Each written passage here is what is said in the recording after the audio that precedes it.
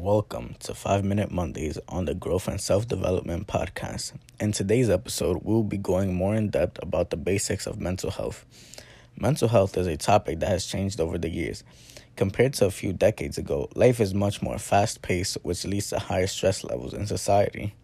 According to studies done by the U.S. National Library of Medicine and National Institutes of Health, anxiety increased from 5.12% in 2008 to 6.68% in 2018 among adult Americans.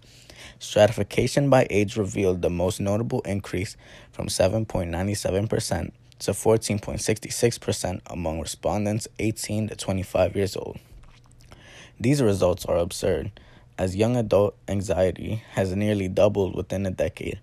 It is important for us to find out what is causing this massive change. We have a few words from a professional sociologist, Carolyn Corrado, regarding the topic and why she believes people typically struggle with mental health and/or anxiety. According to Carolyn, anxiety itself is a very complex topic to go into, but nearly all of the scenarios start off with feelings of nervousness or insecurity. These feelings can originate from the time we are young and become more of a problem depending on how we coped with them over the years. For instance, if keeping all of your feelings to yourself became a habit from a young age, it is likely that you will feel more anxious due to your resistance. In cases like this, it can then become depression as you begin to feel like you have no support system. There are many sociological aspects that can come into play when it comes to the way you feel, like media, gender, race, and family. There are good things that stick with people, as well as traumatic experiences that can change a person. It becomes a whole new process when trying to escape these experiences.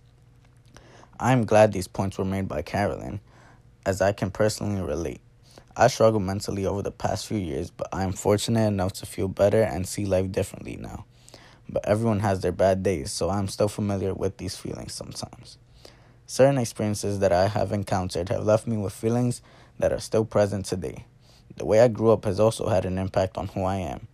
What I have realized is that the past can't be changed, but the way you think can. Breaking cycles is not a simple task, but the power of your mind can definitely make it happen. If you've made mistakes, it is important to use it as a learning experience. And if something happened to you that you didn't like, use it as motivation to overcome it, because that is something to brag about. I conducted a bit of research myself with peers to come up with a more reliable answer on what seems to cause the most anxiety and stress among adults and young adults. Their names will not be mentioned due to privacy reasons.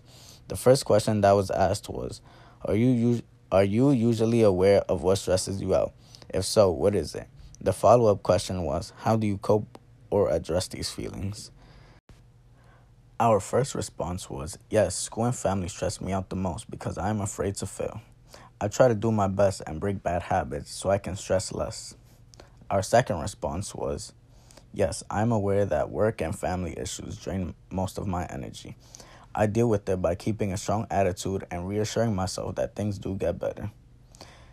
Our final response was, I'm not sure because I'm stressed most of the time.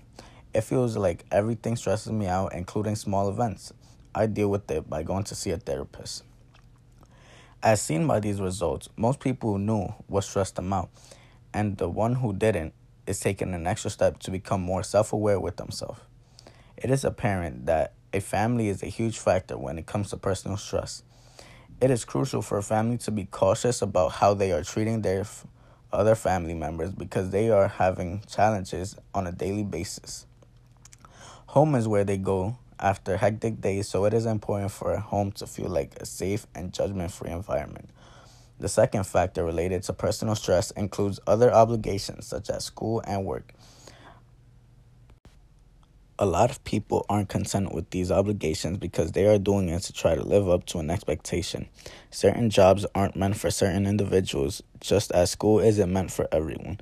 Society tricks us into thinking that these things are mandatory if you wish to be successful, but that is not true. You can always pave your own path. Only you know what is best for you and your happiness. Although it seems like it's 100% up to you, there are also things everyone can do on a daily basis to feel better about themselves. This includes going out, which will increase your awareness, Eat healthier foods to make your body feel good and energized, and get enough sleep to rejuvenate your mind. It is important to treat yourself well if you want to feel well. Small acts of kindness to yourself can have a great impact on your attitude and productivity. My message to everyone is to be that helping hand that others may need. In life, we are all so caught up with ourselves that we tend to forget that our peers are fighting similar battles. Numbers have been rising over the years, so it is our job to be there for one another, to make the world a better place where finding help doesn't seem impossible. The time is now to make a change. We must all make the most out of what we have in order to progress. Step out of your comfort zone. Become comfortable with being uncomfortable. Help when help is needed. There is enough for all of us to succeed in life. Don't abandon the person next to you. Thank you for taking time out of your day to listen to my podcast. I hope my words have reached you in the way I intended them to. Keep fighting. You will overcome any obstacle put in your way.